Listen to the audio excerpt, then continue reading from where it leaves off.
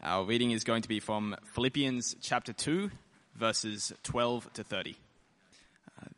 Therefore, my dear friends, as you have always obeyed, not only in my presence, but now much more in my absence, continue to work out your salvation with fear and trembling, for it is God who works in you to will and to act in order to fulfill his good purpose.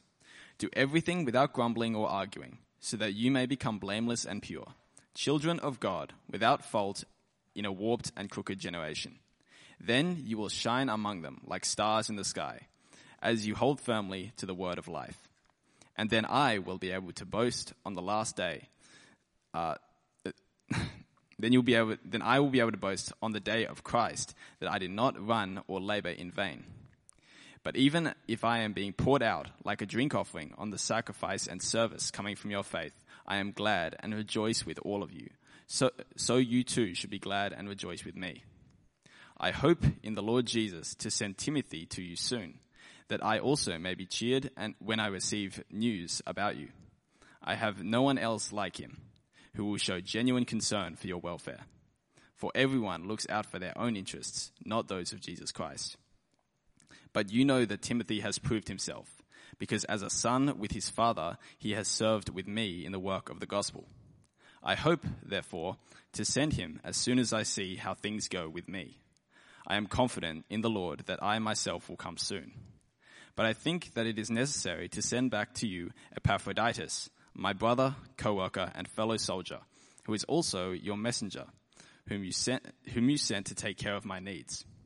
For he longs for all of you and is distressed because you heard he was ill. Indeed, he was ill and almost died. But God had mercy on him, and not on him only, but also on me, to spare me sorrow upon sorrow. Therefore, I am all the more eager to send him, so that when you see him again, you may be glad, and I may have less anxiety. So then, welcome him in the Lord with great joy, and honor people like him, because he almost died for the work of Christ. He risked his life to make up for the help you yourselves could not give me. Good evening. My name's Jeff. I'm the pastor of Uni Church. Great to be with you tonight to be looking at this passage. Let's pray for God's help as we get underway.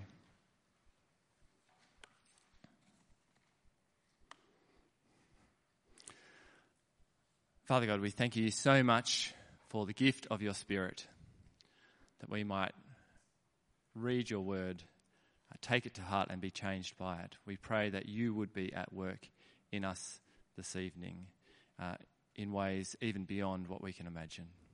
And we pray in Jesus' name. Amen. Tonight, I want us to work out who to look up to. So much of the Christian life is caught, not just taught. And so we're doing it all the time. We're looking around and seeing who we should be like. We work out how to live a lot by the people around us. And you copy the people you look up to. So tonight I want us to be able to find someone to model ourselves on as a Christian. And it'll help so much. Because we'll do it right. We'll use the Bible's criteria for what we ought to be looking for in someone to look up to, not just our own criteria. If it was up to me, I would probably look for someone who played a cool guitar, and that would be the person I look up to, but we want to see what the Bible has to say. So tonight, as we dig into this passage, we're going to see our task, what it is that is in front of us as we live the Christian life. What is our task? And then second, this passage gives us 3 templates, 3 examples of what it's like to live that life. The task and 3 templates. The task is there in verse 12. Why don't you read it with me if you've got the Bible open. Therefore, dear friends, as you have always obeyed, not only in my presence, but now much more in my absence, continue to work out your salvation. That's the task. Work out your salvation. And it's got to do with obedience. You see that? As you have obeyed, continue to work out. Work out your salvation. Now, I don't know about you, but kind of makes me feel slightly uneasy. It feels like we're earning our salvation. You just got to achieve it, and if you achieve enough, then you'll be saved. What does Paul mean here? Well, he's not talking about some standard of behaviour, some exam that if we get over 50%, then somehow that will earn us God's favour. That's not how it works. They've been saved. They've trusted in the Lord Jesus. But now, he says, continue to work out your salvation. They do need to keep on going with that. They do need to keep hold of Christ and keep obeying him, continuing to obey. And they need to keep doing it right to the end. That's what Paul means by working out their salvation. It means persevering in Christ, continuing to trust him, pressing on in the Christian life. They need to do that, right? But it's only possible, see that, because of verse 13. For, that is, keep working, for it is God who works in you to will and to act in order to fulfill his good purpose. See, the reason they're to work is because God's at work. If there was underlining in the Bible, it would be the word God. God is the important word in that verse. God, it is God who works in you. That would be highlighted, underlined, stars all around it. It is God who works in you. He doesn't just save the Philippians, he also keeps them going in their salvation. See that? He gives them the willingness to keep going. He gives them the power to keep going, to will and to act, to want to obey Christ, to keep on repenting when they fall down. And they can do that because God is working in them. That's where the power comes from. And notice he addresses them all. It's a communal thing. He says, dear friends, it's you guys, yous. They need to do it all as individuals, but it's something that they work out together. Work out your salvation, each of you, together. And that's why in verse 14 they're told that they shouldn't grumble or argue. They're things that you do amongst yourselves. They're the kind of things that destroy a community and will stop the Christians in Philippi from working out their salvation. And it'll totally skewer us as well here at Union Church. Start grumbling about your hub group, start arguing over the cooking roster, and watch that community crumble. Instead, Paul tells the Philippians to aim for purity, pure and blameless. Children of God without fault in a warped and crooked generation. So the reference there to children of God and grumbling is like a callback to Israel in the wilderness. They were meant to live as children of God, people who'd been saved out of Egypt, brought through the Red Sea, and then they get to the wilderness and they grumble. Oh, why'd you bring us out here? I wish we were back in Egypt.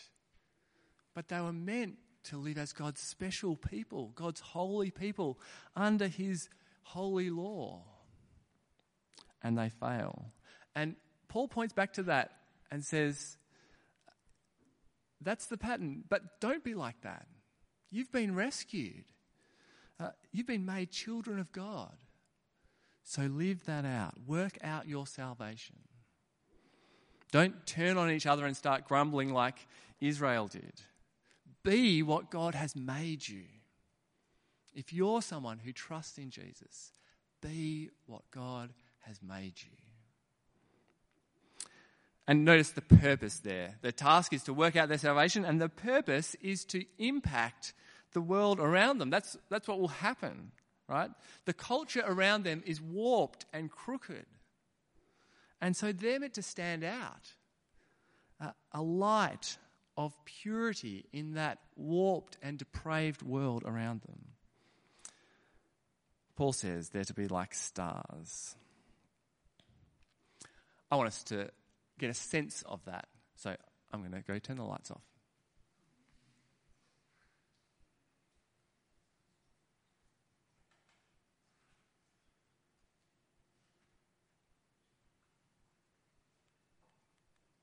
Can we get a slide?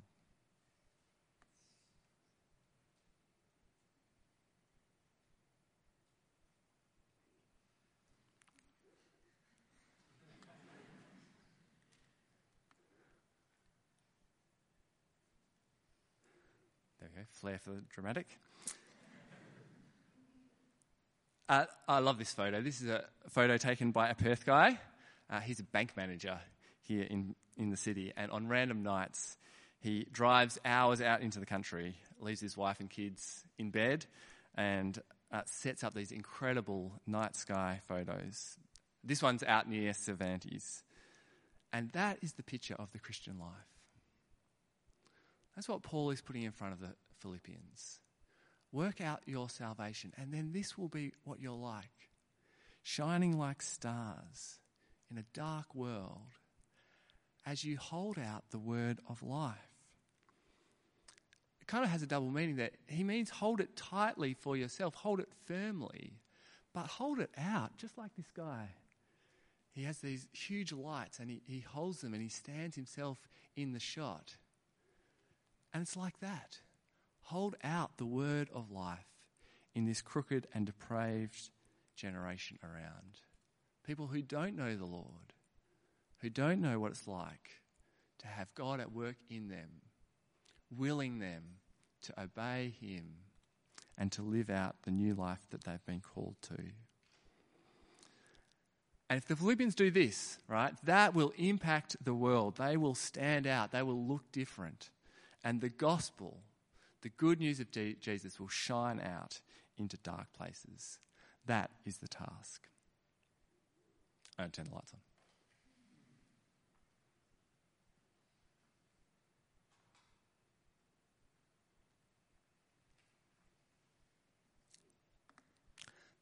Picture doesn't have quite the same impact with the lights on, does it? So that's the task.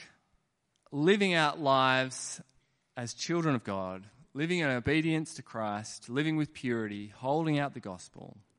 Or, to sum it up, work out your salvation. But as well as the task, Paul gives these three templates. He puts himself, Timothy, and Epaphroditus into the letter at this point. And at one level, it's just kind of part of the flow of what he's saying. But I think it's intentional. He wants to share something of his life and point out Timothy and Epaphroditus and show something of their heart so that they might see that and see a model, see a template, something that they might be as they work out their salvation. So have a look there, verse 16. Paul says, then I will be able to boast in the day of Christ that I did not run or labour in vain. See what he's saying? If they work out their salvation all the way until Christ returns, then it won't be for nothing. Paul has put in such effort to take the gospel to them, and he wants to know that it won't be in vain. That is what Paul is passionate about, the gospel thriving in their lives. He's given himself for the sake of the Philippians. And he uses two pictures there, running and labouring, words from the gym and the quarry. Both pictures there are about effort, the blood, sweat and tears that go into sharing the gospel and sharing his life with them. He's given himself for the sake of the Philippians. And it's come at great cost. He's been thrown in jail. He's suffered greatly. That's what's behind that strange reference there in verse 17 as well. The picture comes from the world of the temple and the sacrifices. Paul says he's being poured out like a drink offering on the sacrifice and service coming from your faith. Now again, that feels slightly confusing. You know, I thought Jesus was the one and only sacrifice, and now there's more sacrifices going on. What is all this about? Well, Paul is using the temple sacrifices as a picture. It's not a sacrifice that's effective like Jesus is in dying for us, but he's using the temple and the sacrifices at the temple as a picture of the Philippians suffering for their faith. He says it's like an offering to the Lord that he finds acceptable. And Paul says, I'm like a drink offering. The drink offering is like the extra thing that gets poured over the top of the animal that's there for the sacrifice. And he says, I'm like that. I'm being poured out along with you guys. And you have to remember the context. He's in jail. He's right now waiting to find out if he'll be executed or not. And he's saying, I rejoice. I rejoice if I can be poured out along with you guys. We should both rejoice. Suffering for the gospel is not pointless. He's saying it's a good thing. What a blessing to give yourself for the sake of others and for the sake of Jesus. Paul's ministry is a case of blood, sweat, and tears. Now, if you know that expression, you may be aware that traditionally, popular culture has it that expression comes from a speech by Winston Churchill. He was talking to the British public about the hardships that they'd have to face during World War II, and he said, I have nothing to offer but blood, toil, tears, and sweat. But that's not where it comes from. The earliest record in print is from a preacher in 1837 talking about Jesus. And he said, Christ, the high priest of our profession, when he laid down his life for us on Calvary, was bathed in his own blood, sweat, and tears. See, Christ spent himself for the sake of others at the cross. And Paul wants to give the Philippians an example of how he does the same, blood, sweat, and tears, pouring himself out for their sake. So that's who we want to look up to.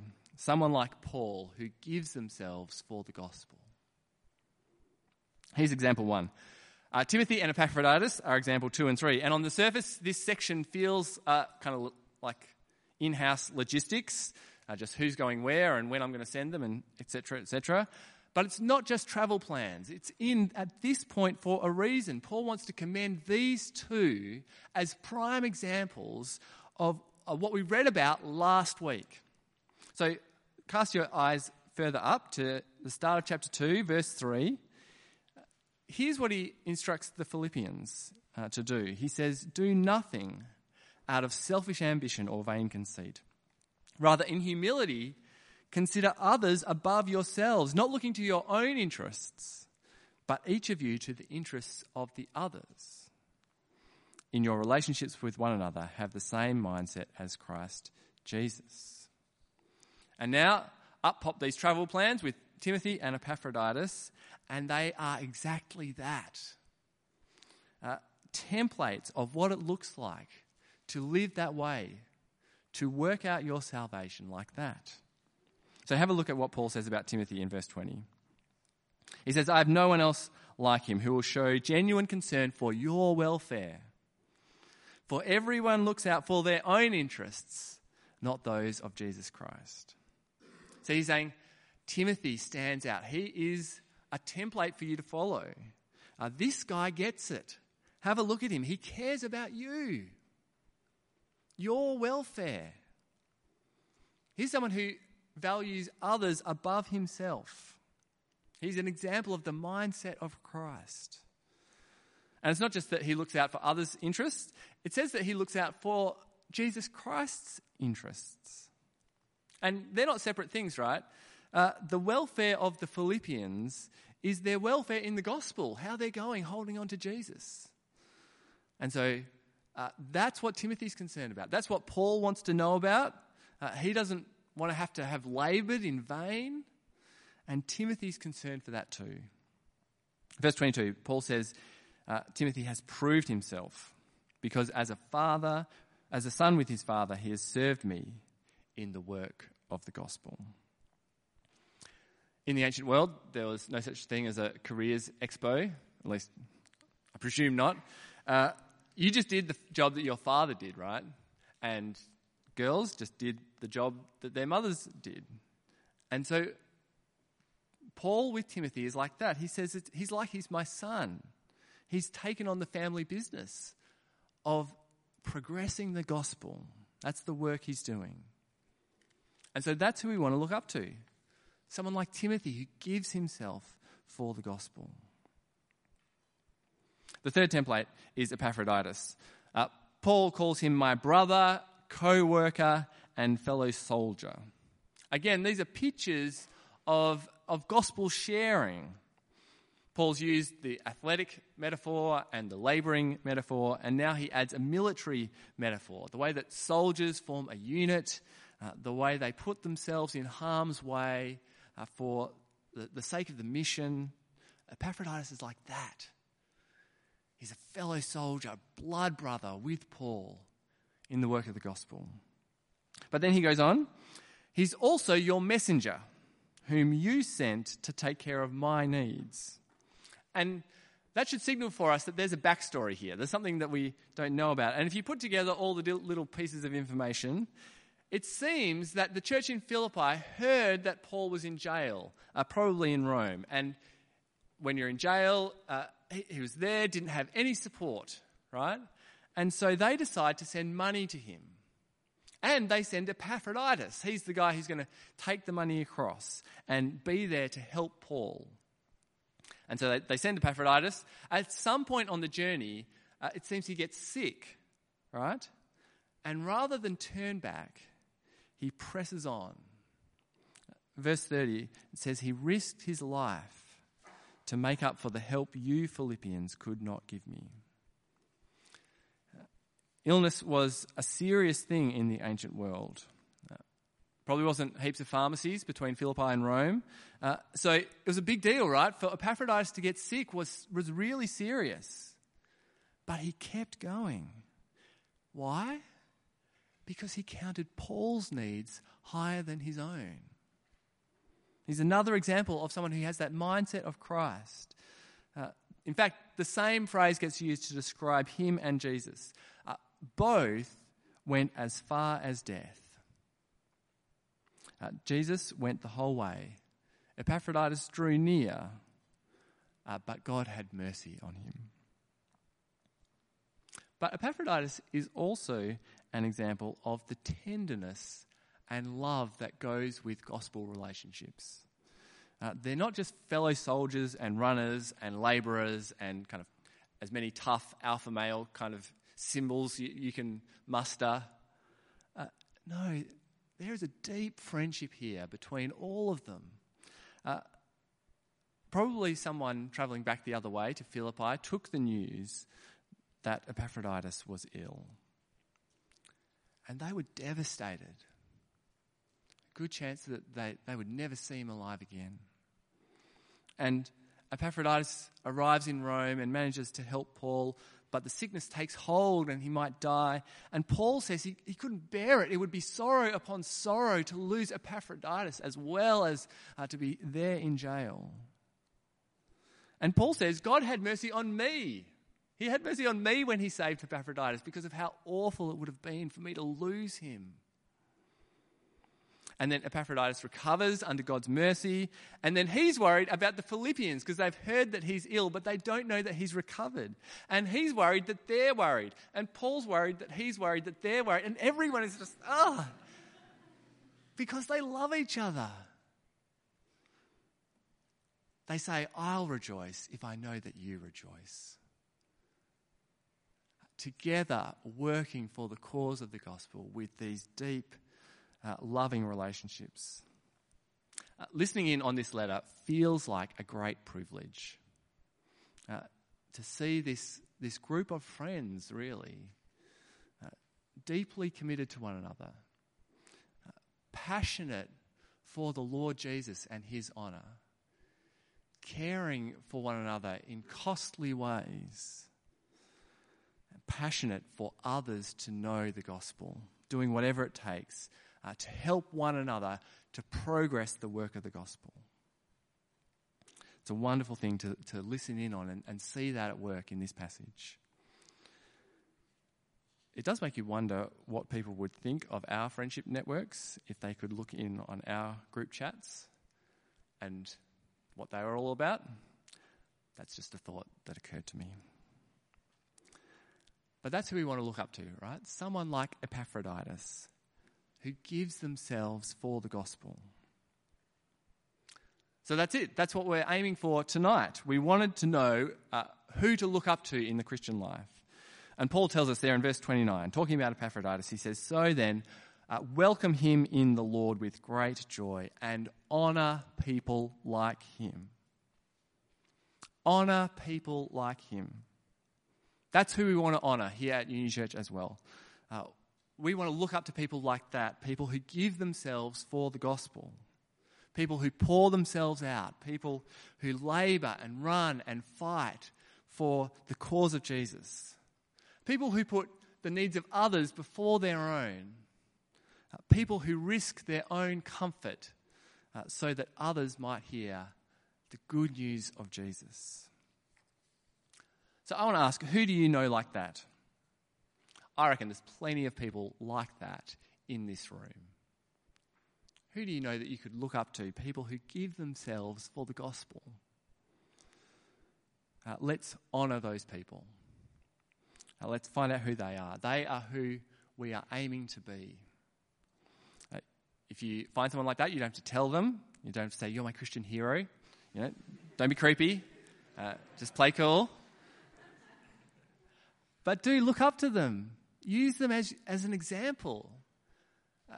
Look at them to see how it is you work out your salvation in this world around us that is so dark, that is doesn't think at all about the Lord Jesus and obeying him.